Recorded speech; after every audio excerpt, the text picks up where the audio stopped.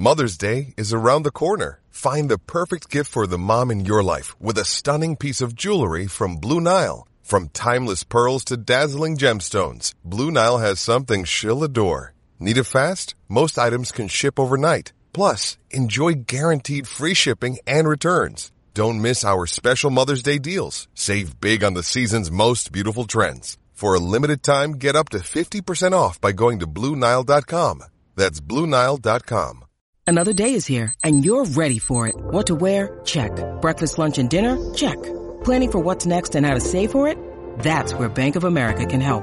For your financial to-dos, Bank of America has experts ready to help get you closer to your goals. Get started at one of our local financial centers or 24/7 in our mobile banking app.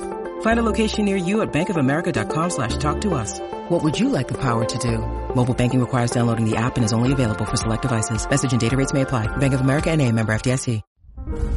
The following is a Podcast One Minnesota production. For those who simply can't get enough talk about the Vikings, we present Bonus Chatter. Bonus chatter about your favorite team that's unscripted, unfiltered, and uninterrupted. This is another edition of 1500 ESPN's Purple Podcast. Oh, welcome to another episode of the Purple Podcast. Matthew Collar here with ESPN's Courtney Cronin. Courtney, how are you? Jacked up for training camp. I know. I am wearing a football shirt with football pants and football shoes with football socks. Man, you took it to a level that I was not expecting, considering it's still only the middle of July. But that just shows that you've really been grinding the tape and really, reading your keys and trying to memorize your keys so you can adjust to your keys as needed. So, honestly, it sounds like you didn't take much of a vacation this summer. You were just too busy being a football man. Right, grinding and working on my assignments and my alignments. See, it's not just one or the other. People get that mixed up. Technique is really important. I think that's something that people lose in the off seasons, but it sounds like you're constantly polishing and protecting your technique. And I've tried to enter this camp in the best shape of my life. That's fair. Nobody wants to come in 40 pounds overweight. Right, and I'm not in the best shape of my life, but I've tried because it's camp time. Anyway, because we are starting training camp next week and the rookies are set to come to camp and start practicing Thursday. Is that right, Thursday? They report on Tuesday, and then their first practice is Wednesday. Okay, Wednesday. Close enough, yeah. Well, with that, I wanted to get us together and start previewing camp. We've got a few different things coming for you, but we want to start with just the most interesting players that are going to be at training camp this year. So each of us has made a list, and I just did mine thinking of the players, the 10 guys that I'm going to be watching the closest. What was your philosophy in creating this list? Mine was not going to be on the guys who are going to steal all the headlines. It's Stephon Diggs, Adam Thielen, those type of guys that we know. I mean, of course there's intrigue, with Stephon Diggs now in the contract situation, which you really think wouldn't get done because of the way, where Brandon Cooks was last week, the figure that he got, and now Diggs can kind of call his figure, considering his agent is also Le'Veon Bell's agent. I don't know if everybody has been able to draw those dots. He's not going to settle. So, I mean, yes, that type of thing I think is going to draw intrigue all camp. He's going to be asked about it. Whether it happens sooner rather than later doesn't matter to my list. My list is more of the guys that either A, are on the verge of making the team, need a really good training camp, B, could create some position battle, or C, really just the general intrigue. You're wondering, what does this person, how does this person, I guess, evaluating them to the overall success of the team in 2018. Okay. And mine are just who I'm going to be writing about and focusing on a day-to-day basis. I think that's fair. So, all right. Real quick, though, because you took me on a different path in my mind about Stephon Diggs and Anthony Barr. Where we stand right now after the Cooks deal and with Anthony Barr still having no contract, just put a bet on it. One or the other or none get their deal done by the first week of camp. I think none. I don't think any will get done by the time training camp starts. So where does that leave us if that doesn't happen? I mean, this is a whole nother podcast. But It really is. But where do we go from there? I mean, like, if you're Stephon Diggs, you don't want to be going through the season with people asking you about it. So you kind of have to put a date on it, don't you? Don't you have to say, okay, at the end of the camp or when season starts, we're done talking about this? I would think, because otherwise it's just going to become a week-to-week-to-week thing. Yeah, I agree. But I think that he also could use his really to leverage. I mean, nobody cares about the 1,000 yards, the not having a 1,000-yard season. People care about the injuries and and what that can do for his ceiling going forward. So I think for him, numbers aside, the last few years aside, it's really about staying healthy. That's his number one priority for this, just be able to get the max figure he wants. Because, I mean, you don't have that security going into this season, playing out your contract year, the final year of your rookie contract, not having it locked up, which I think has a benefit because I don't know, he may price himself out of what the Vikings could potentially offer him next year if they decide to keep Anthony Barr and if other chips fall where they potentially want to, re-up Sheldon Richardson, things like that. So it could work out as a really big benefit to him, but that conversation's not going to stop, whether he wants it to or not. It's going to be alluded to in tons of writings. It's going to be talked about constantly as far as what he would be able to bring to the table if he has another good year. Yeah, when there's other wide receivers who are not as good as him or just on the same level, and not by fantasy stats, but by their actual skill sets. Brandon Cooks, Jarvis Landry, I think that they're close, but I would put Diggs above both of those guys. Devontae Adams, too. I mean, he could very well be in that figure. I don't think he's going to take a team-friendly deal. Like, why would you take $9 to $11 million now, knowing what Brandon Cooks just got, what Devontae Adams got, who, if you compare statistically, his stats were to the guys who, all re-upped after and got contract extensions after last offseason, Adams, Landry, Evans, and the list goes on and on.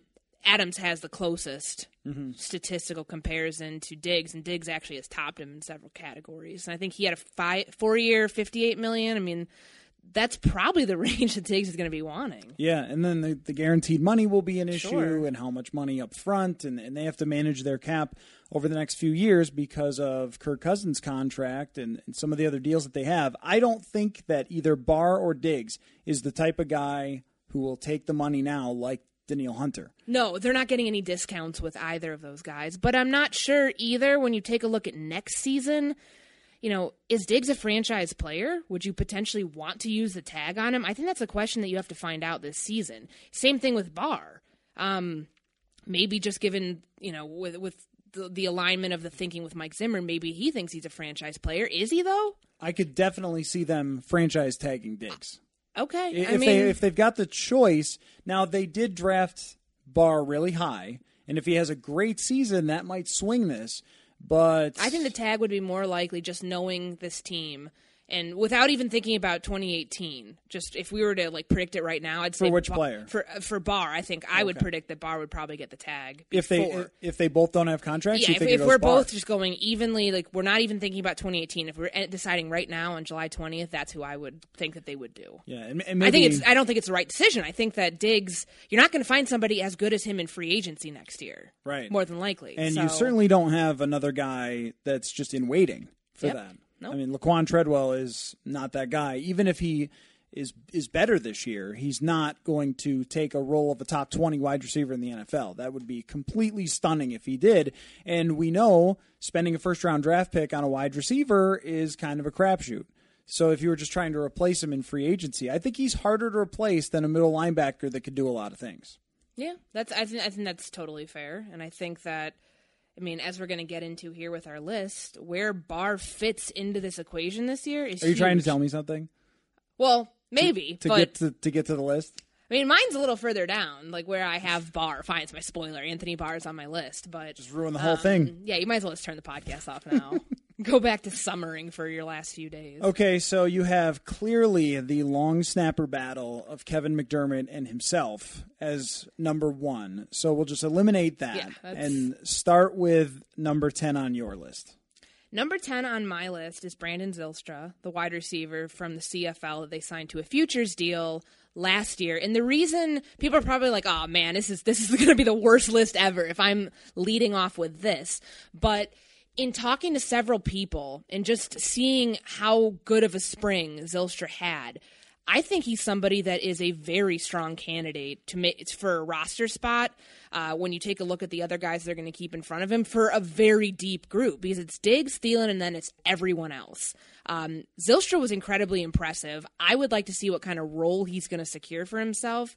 He's going to be somebody I'm focusing on, going throughout camp. I mean, you saw him with the 2s and I think some with the 3s in camp, or in mini camp and then in OTAs, but really good body control, great size, ran some really good routes that we saw. And I think that that's somebody a lot of people should, get to know the name. I agree.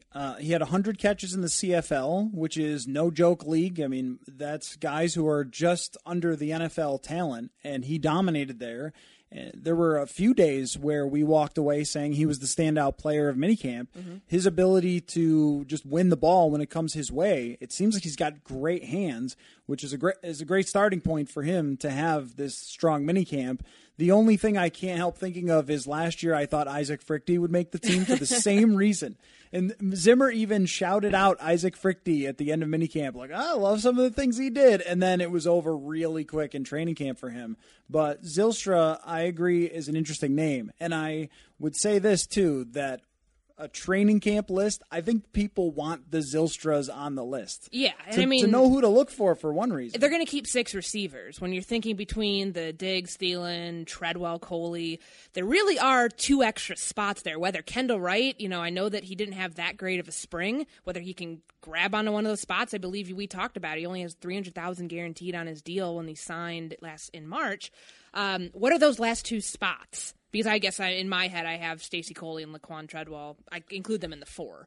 I think Zylstra is a great candidate for that, and somebody that, have a big camp, work your way onto this roster and secure some sort of role. Maybe you become the 3rd down guy. I mean, find your niche here within a really stacked group is tough. So you could have put him. Corey Robertson is another guy that you could have put there. I didn't, and I would not. But no, but I'm saying you could get Jake Wieneke. That all these guys will be battling for that spot. Mm-hmm. I would rank Zylstra number 1 right now for somebody to surprise and steal that final role. And we'll see with Stacey Coley too. I mean, he makes the team, but he ends up with 0 catches for the whole year. So he's going to have to compete as well for a spot and battle for it and do a good job in preseason like he did last year in order to win that. My number 10 is Mike Hughes, first-round pick. I think he will compete for the nickel spot, and he will probably win the punt returning job. Yeah. But as far as first-rounders go, the reason he's number 10 on this and not number 1 is because it's a position that they have pretty much set. It's not like, oh, man, he's going to be starting outside corner day 1. We're watching him every day against Diggs and Thielen. Yeah, we're kind of going to be keeping an eye on the battle with him and Alexander and see if Alexander takes another step. But I don't have him as high because I think he might be able to win that nickel at best. But I don't think we're talking every single day about, oh, he looked this good or he had a bad day or whatever. I don't think we're micro-analyzing him like we would most first-round picks. I think it's probably a good segue because I switched a few things around on mine. He was number 9. I originally had him a little lower, I guess higher towards number 1. He wasn't taking first-team reps at all this spring. McKenzie looked like he was finally able to grasp what it takes to play nickel corner. If that becomes a battle, I think it's really more of an indictment on Alexander. And if somewhere where Terrence Newman and Mike Hughes are competing for that job, I think that's a problem that you have in your secondary. Where Hughes fits into this mix, I mean, you drafted a first-round guy when you had so many other needs on this team, hint, hint, offensive line, to be a punt returner. I don't understand the logic. And that very easily could come back to bite them.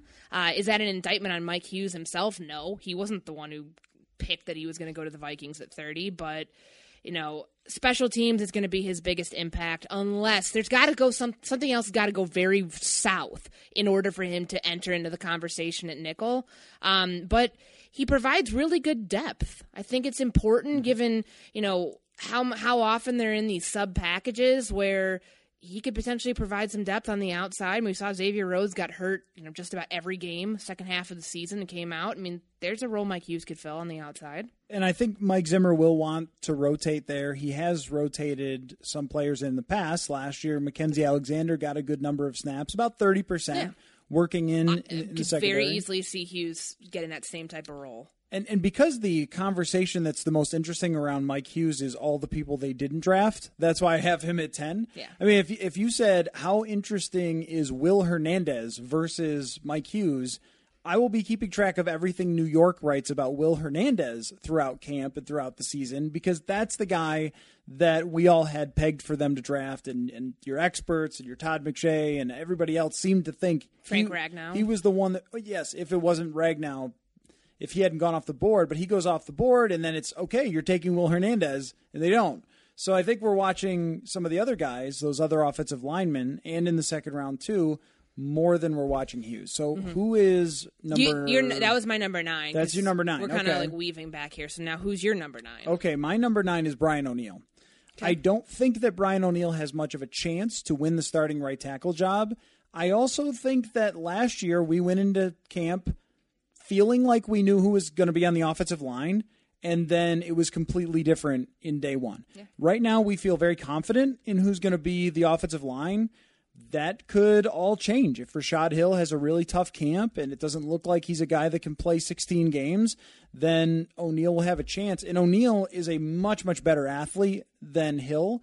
And they might just take some of the bad with the good because of O'Neill's high-end ability to get out in space, his athleticism, things like that.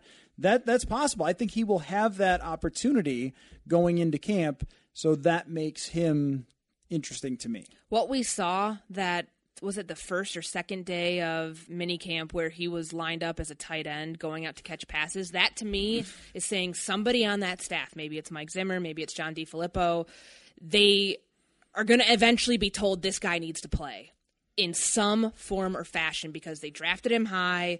Whether it's in goal line packages, whether it's in jumbo, I think he's going to see some time this year. I don't think he's a starting right tackle, but who knows? He might come there and he might be 10 pounds heavier and all good weight. I mean, I wrote a story on it. He's done it before. And he's had to make these quick transitions before, but to play right tackle in the NFL and start week 1, I don't see it. Because he has a lot of way to go with technique too, not just, hey, put on a little more muscle. I have a bet with Chip Scoggins of the Star Tribune, over under 1/2 touchdowns by Brian O'Neill this year. Does he score a touchdown this year for the Vikings, Brian O'Neill? Probably not. I say probably not too, but Chip thinks he's scoring 1. Chip thinks week 1 or week 2 they hand it to him or throw a short pass to him. Week 2 in Green Bay? Because they want to put it on tape. So then everyone has to think about it when they get to the red zone. I don't think so. I love it though. It's a great bet. I love prop bets like that. Those are fun. Who is your number 8? My number 8 is Sheldon Richardson. Okay. We don't really know all that much about.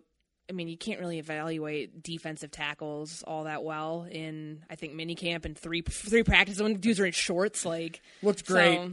Looked very big. He looked like a defensive tackle. Yep. So I'm really curious to see. This is his prove-it year. He signed the 1-year, $8 million deal. He can go in and get a bunch of sacks, or maybe he doesn't. Last year he had 1 sack with Seattle, and Zimmer said that when they were evaluating 3-tech tape, that was not something that was all that concerning because he pressured the quarterback. He got to the quarterback. He had, 20-something quarterback hurries.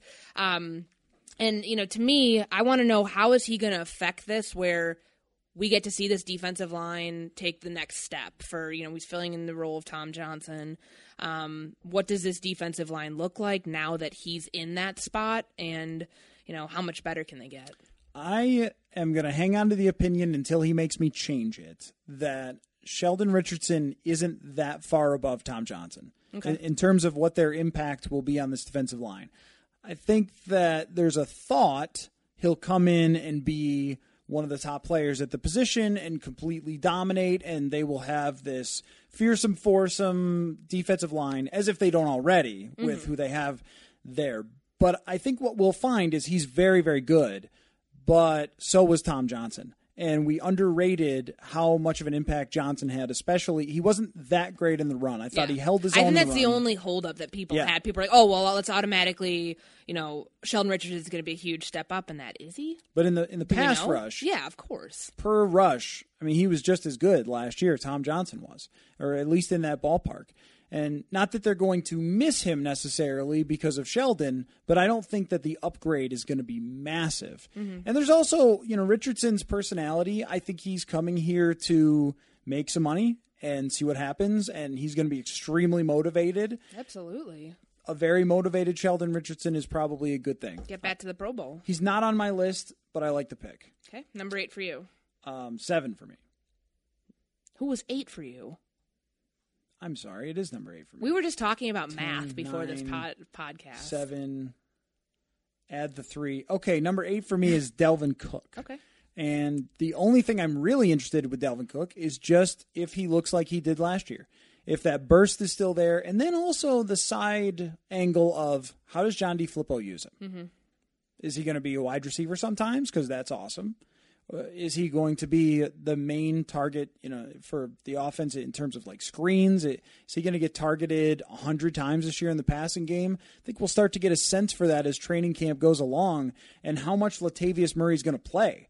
I mean, if Cook looks great in training camp and they're using him all the time in all these different roles, will they use him and Murray together, maybe? Or will Murray just not have that much of a role? So I guess it's kind of Delvin Cook / Latavius Murray. Sure. And I think for the sake of this, because Dalvin's on my list, I can just list him where he is. We can have the conversation. I'm really eager to see Dalvin in the RPOs. And, it's not a new concept, but I think that it's going to look different when you have, how Kirk Cousins is orchestrating those and how those are drawn into the game plan. I really like the idea of him as a wide receiver on goal line packages, potentially using Murray, putting Murray in the backfield, Dalvin in the slot. I think that would be a really cool look and potentially very explosive. So I'm with you. I think that there's a lot of, we know about the ACL, coming off the ACL, what does he look like from that? That's obviously a huge discussion. He told NFL Network he doesn't plan to be wearing the brace for the game. But how different he looks in this offense and what wrinkle that provides the Vikings going forward, I think is a huge reason to be excited about, where his ceiling is going to be and where he can reach it in year 2. Who do you have next? For number 7. I have Laquan Treadwell. This is like the pie chart incident. You just can't get these right. Well, you think about it, you have both of them lined up, and you're just weaving back and forth like a triangle. Anyways, I have Laquan Treadwell at number 7 because if camp ended in May or in June when we saw mini camp, he would have won that number 3 receiver role. I would like to know what's changed with him. I'm working on a story just about, year 3 for him. This is pretty much do or die for Laquan Treadwell because if there's any semblance of them wanting to picking up his 5th year option, this year has to be a 700+ yard year. He had every chance last year to grab the number 3 role. He didn't. He got hurt. And now it's wide open for him. Kendall Wright did not look good in camp. It was a lot slower grasping the playbook and just wasn't a good fit in camp earlier in May and June. Stacey Coley had a heel injury and was hurt. We see Laquan Treadwell grab this role. Can he hold on to it? There's going to be a lot of intrigue, too, because he's a first-round pick, and people are going to want to say he's a bust. And to clarify, you cannot cut this guy. Maybe you could trade him. I don't know how. But if you cut him, there's a huge penalty. It's like $5 million to cut this guy. So can we just get that out there, please? And I had his age up here. I was looking at it. He's 23. But he's 23, so it wouldn't make a whole lot of sense for any team to just cut a 23-year-old first-round pick and take a huge hit on the cap. Mm-hmm. Why would you do that unless the guy is detrimental to your locker room, which Laquan Treadwell is not? No, he's quiet. He's just fine. So unless someone's really hurting you as a team, as a first-round pick, you're going to give them every opportunity to show why you drafted them. And then if it doesn't work out after 4 years, that's when their contract comes up and you let them walk. That's how everybody does it. You rarely see someone take that bath by cutting a guy who is a first-round pick. Call me cynical here. I think it was bold for me to not go with Laquan Treadwell on my list at all. Okay. I think we know what we have in Laquan Treadwell. He's someone who can get on the football field and go play outside and run a route that no one's paying attention to, while Stephon Diggs and Adam Thielen do great stuff. We know that Treadwell can block a little bit. We know that he can't really get open. He can't really go up and get it like he did at Ole Miss. And Mike Zimmer even called him out for not being able to run all the routes correctly in practice one day. So I think last year was the year that we were all like, oh, let's watch Treadwell every play and every down, and he's so interesting. This year, I'm just like, okay, until this guy shows me I should care any more about him than I do, I'm not going to. I just think the intrigue of whether can you finally call him a bust at this point? Because I've been holding off on that. I've been holding off on McKenzie, feeding into that with the 2016 class. There's a lot riding on them because last year there was a lot riding on them, and both of them failed to meet expectations. This is do or die, and I think any do or die battle's worth looking into. My number 7 is Rock Thomas / Mike Boone. Okay. Sorry, I did that, but number 3, Thomas running Boone back. Okay. Or Rock Mike is my guy because I don't know which one of them might be able to play and potentially win the number 3 job. Right now, Mac Brown probably is the leader in the clubhouse for that gig, but they picked these two guys up, both undrafted. Boone played at Cincinnati, didn't have really great numbers. I like Boone. I really do. I'm a little more intrigued by Thomas. But Brock Thomas didn't play in the spring. I know, and that's why I'm a little more intrigued. I think. What are you intrigued by? I'm intrigued by some of his college tape, okay? One of us has been watching Rock Thomas college tape. I did go back and Did you watch his Auburn tape from the 1 year he was there and then his Jacksonville State tape? I watched mostly Jacksonville State. But with Auburn, he came in as a 5-star recruit, and he was good. He just didn't get a lot of chances to play because Kerryon Johnson was there. Exactly. They had star running backs, and then he went to Jacksonville State and did what you expect him to do. I think he's a little more intriguing than Boone, who just struggled at Cincinnati. I mean, he had one decent year and then averaged like 4 yards a carry last year. And that doesn't scream to me like, oh yes, you got to have this guy, even though he's got great athleticism. That number 3 spot is interesting. Because if Dalvin Cook gets hurt, then you're asking somebody else to play the role of Jerick McKinnon from last year and split that because Latavius Murray cannot be the every down back.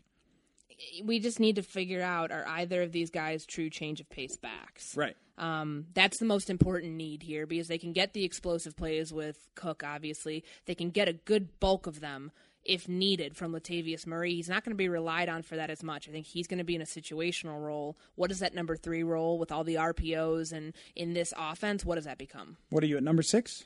Yeah, we're at 6 now. Okay, what do you got? My number 6 is Holton Hill.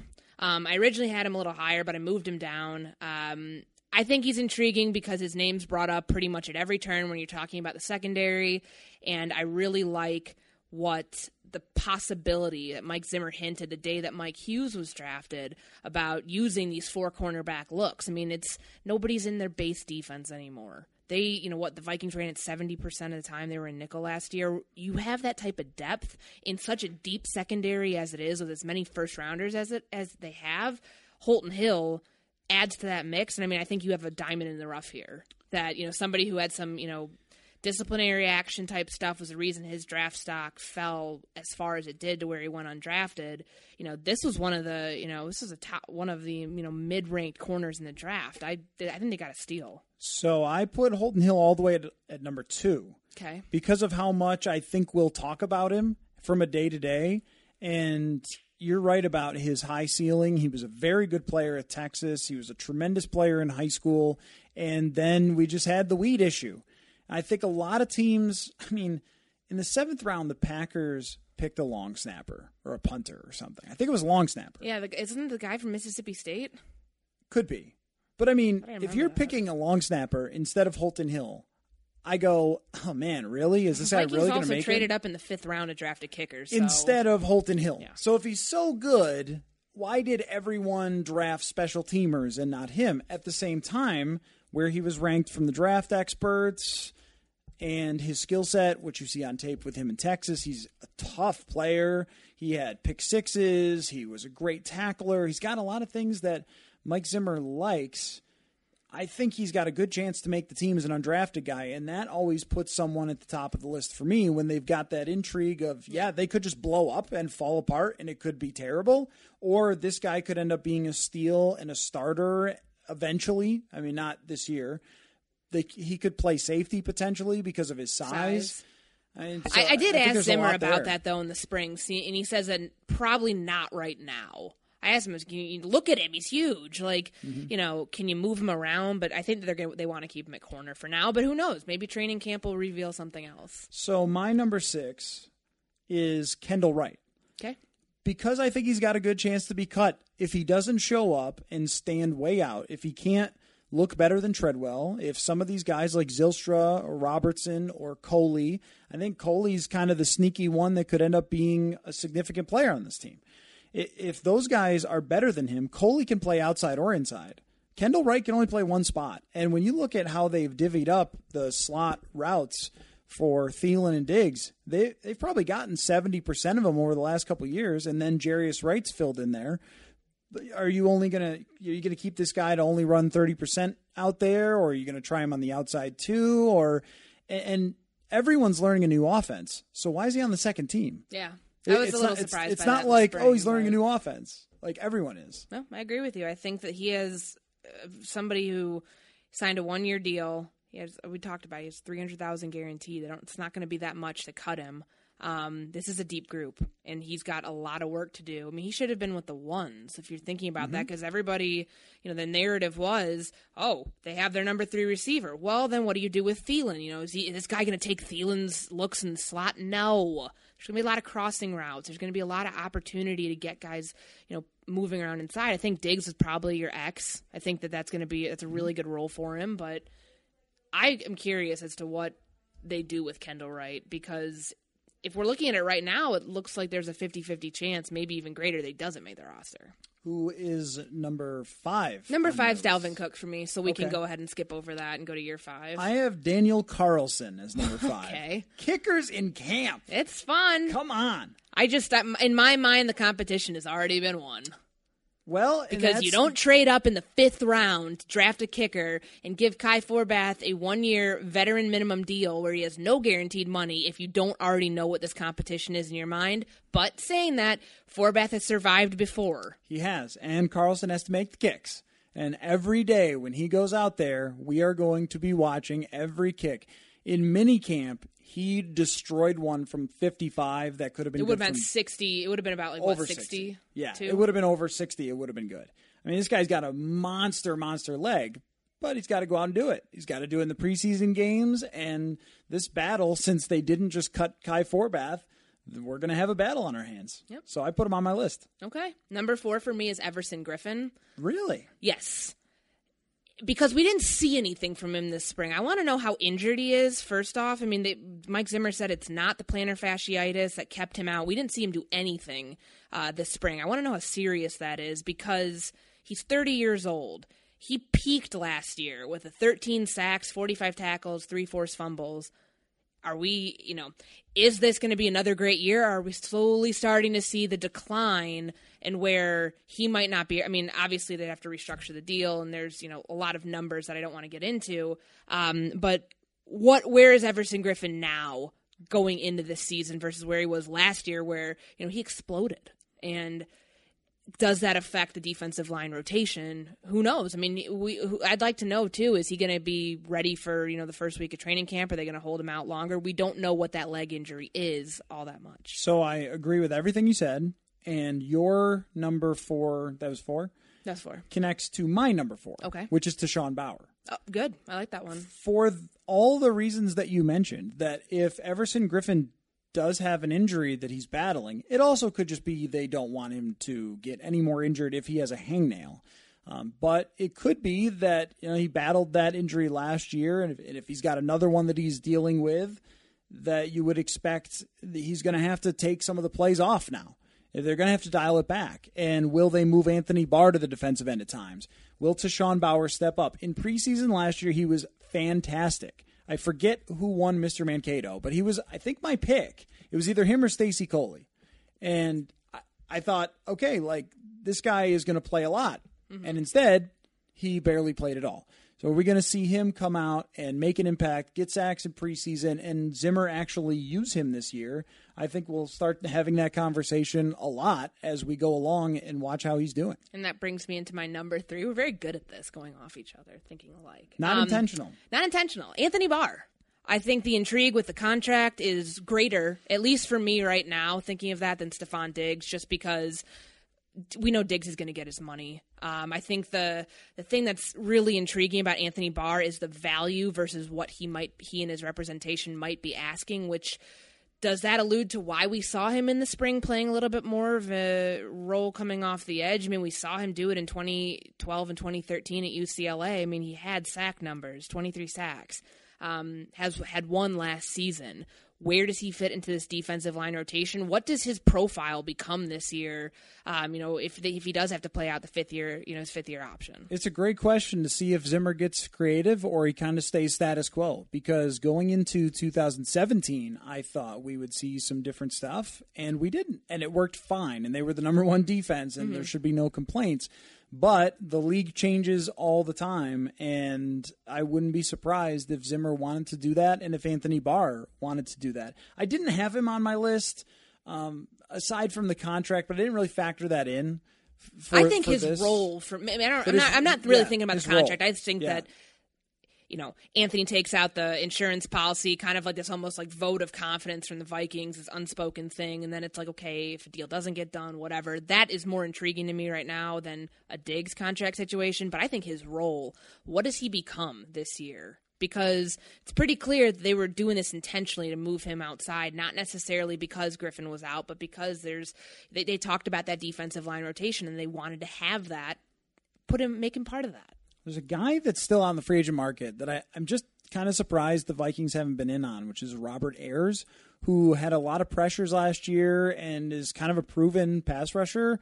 Seems like the perfect guy to bring in and compete for a spot there in case Bauer or Stephen Weatherly or none of those guys step up. Mm-hmm. Or Brian Robinson gets hurt or just shows even more signs of age. What if he doesn't make the team? That would be awful. We thought that was possible last year. It'd be pretty bad. You take him, give him a pay cut, tell him to come back for $2 million pay cut. And they're like, oh, we're going to cut you. But I've seen worse things happen. Sorry, number 3 on my list is you've seen worse things happen. Is that what you said? Yeah, I mean, terrible things you've seen. See more unsurprising things in training camp happen than a veteran told to take a pay cut, come back, and then gets cut. I don't know. For some reason, my mind went to I've seen some stuff. I've seen some stuff. You think Robinson's going to be bad? I've seen some stuff. Rashad Hill is my number 3. I think for reasons that are pretty obvious. I mean, he's going to right now he's your starting right tackle. And in 2016, we didn't know who he was because he was in Jaguars camp on the practice squad. That's a huge jump. And last year, there was some good from him, but there was also some very bad in the playoffs, especially with him out to dry at right tackle. Can he take another step? Is there another step there to be had? Or is this already his ceiling, which I kind of feel like it is? And if that's the case, then how is he going to defend Kirk Cousins? Or could he potentially lose the job? Or could they panic and start looking for somebody else throughout camp if he's getting worked on a daily basis? He's a guy we're going to be watching closely. For sure. No, I kind of have him combined with my number 1, which I'm probably giving away now. But his role is determined by what Mike Remmers does, too, which we can get to. I'm going to go to number 2. For me, is Kirk Cousins. Probably the not very sexy pick. You kind of expect him to be low on the list. I don't even think you have him on your list, but, I made a last-second change. Okay, fine. Kirk Cousins, number 2. We need to see where he's at, coming off the spring and, had a little bit rough mini camp. I'm not putting too much stock into that, but their Super Bowl window rests on him. And I want to know how he orchestrates this offense and, it's more than just the connecting with your receivers. It's more than just your cadence and your timing and, changing your launch points and, how everything's morphing around him. I mean, it all starts with him. We're going to be talking about him every day. He is the biggest storyline from the offseason. I don't see how I couldn't put him at number 2. I think you're fear-mongering already based on minicamp, and I don't like it. Mm-hmm. Okay. All those red zone interceptions. I'm fear-mongering. I thought about them every day during my vacation. So I had Holton Hill number 2, and we talked about him already. And then I decided last minute to put Kirk Cousins number 1. Oh, man, you cheater. You told me you were going to put him on your list. I know. I thought about it because we'll just all be talking about it, and we've already kind of talked about Kirk Cousins so much and gone through his entire life story and everything he's ever done. Did you know he was an underdog at one time? I didn't know that. You know he's a fourth-round pick? What? Undersized? No. Was almost a walk-on at Michigan State. Was he the guy that was behind RG3? Yeah. He was actually drafted to be RG3's backup. 100 picks between them. I don't know if you counted. Wow. Did his team president call him Kurt repeatedly? I believe so. Is that the same guy? I mean, we've gone through this guy over and over and over again. But here's what changed my mind. In minicamp when he had the bad day, and we all wrote a lot about it in the red zone stuff and everything else, that's how it's going to be.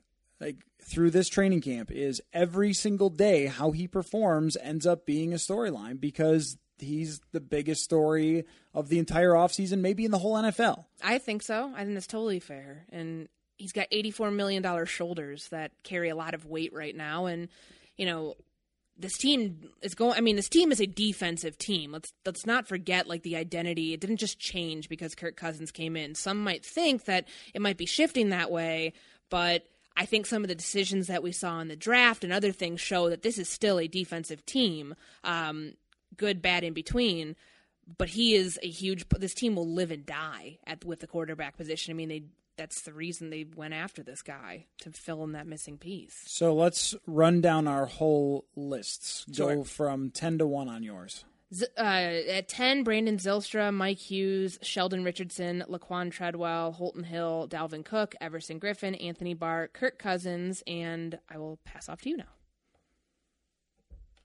Okay. Can you count back from 10? Maybe. I'll try. Mike Hughes is my 10, and counting down from there, 9 is Brian O'Neill. 8, no, I'm just messing with you. So Mike Hughes, Brian O'Neill, then Dalvin Cook at 8, Rock Thomas / Mike Boone at 7, 6 is Kendall Wright, 5 is Daniel Carlson, 4 is Tashawn Bauer, 3 is Rashad Hill, 2 is Holton Hill, and number 1 is Kirk Cousins. So now, I didn't give you my number 1. Oh, you didn't? I stopped at 2. I forgot. We were... Oh. Yeah. My number 1 is, I think, the most important, in the biggest domino that will fall. It's Mike Remmers. Oh, okay. For me, what's going on with Remmers, Mike Zimmer, I think on K-Fan the other day, talked about how... Never heard of it.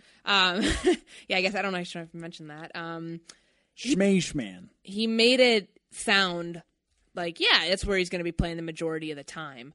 He is the key cog in this entire equation. Where he plays determines another opening. Right now, the opening's at right tackle. Whether that, if that's Rashad Hill, if he can't perform that duty, what does that become? Does it become you're scrambling, looking at, all the veterans that might have been cut from camp because of either, a bad system, somebody else took the job, what have you, or you move Mike Remmers back to right tackle, what happens at guard? Is it Danny Isadora? Is it Tom Compton? Is it somebody else that we don't know yet? I mean, they're going to be opening up week 1 with the, 4th straight year with a different starting offensive line combination.